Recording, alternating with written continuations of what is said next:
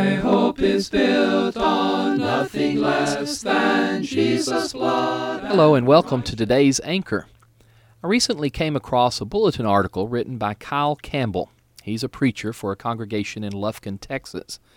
And basically the article is a list of observations, and he titles it, Isn't It Strange? I'd like to read a few for you. Isn't it strange how a $20 bill seems like a large amount when you donate it to the Lord, but such a small amount when you go shopping? Isn't it strange how 2 hours seem so long when you're at services, and how short they seem when you're watching a good movie?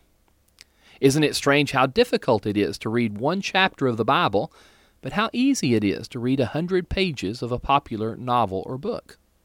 Isn't it strange how everyone wants front row tickets to concerts or games, but they do whatever is possible to sit at the last row in church? Isn't it strange how we believe everything that magazines and newspapers say, but we question the words in the Bible?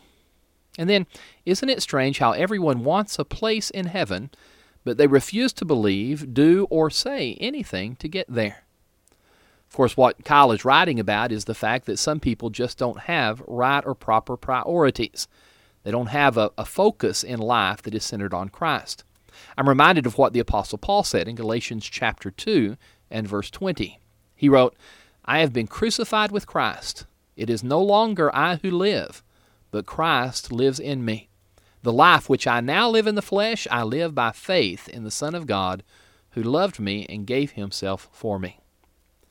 This podcast is brought to you each weekday by the Westside Church of Christ in Fort Worth, Texas.